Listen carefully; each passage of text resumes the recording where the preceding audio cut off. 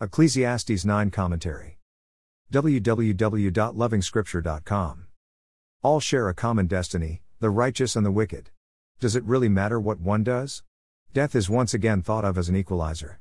The wicked man is upgraded while the righteous man is downgraded. They all share the same destiny, death. Death itself is a terrible phenomenon. We should hate it. It makes righteousness nothing, wickedness escapes into forgetfulness and erasure. Yet these thoughts here don't make anyone comfortable. The Lord has put eternity into the hearts of men. Of course, they don't exactly understand it. No one really believes death is the end of it all. Who will sit down and make it big hoping that is all there is to life?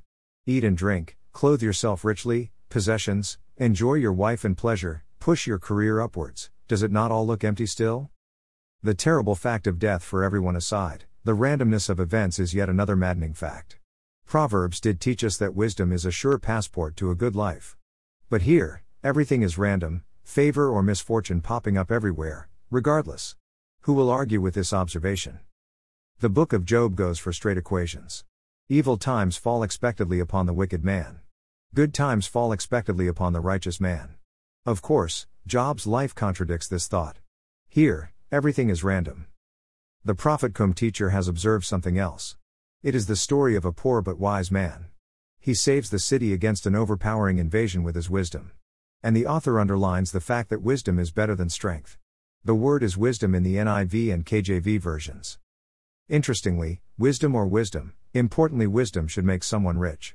But the city's savior is poor. The wisdom that enables him to save the city hasn't helped him overcome his own poverty. Think about it.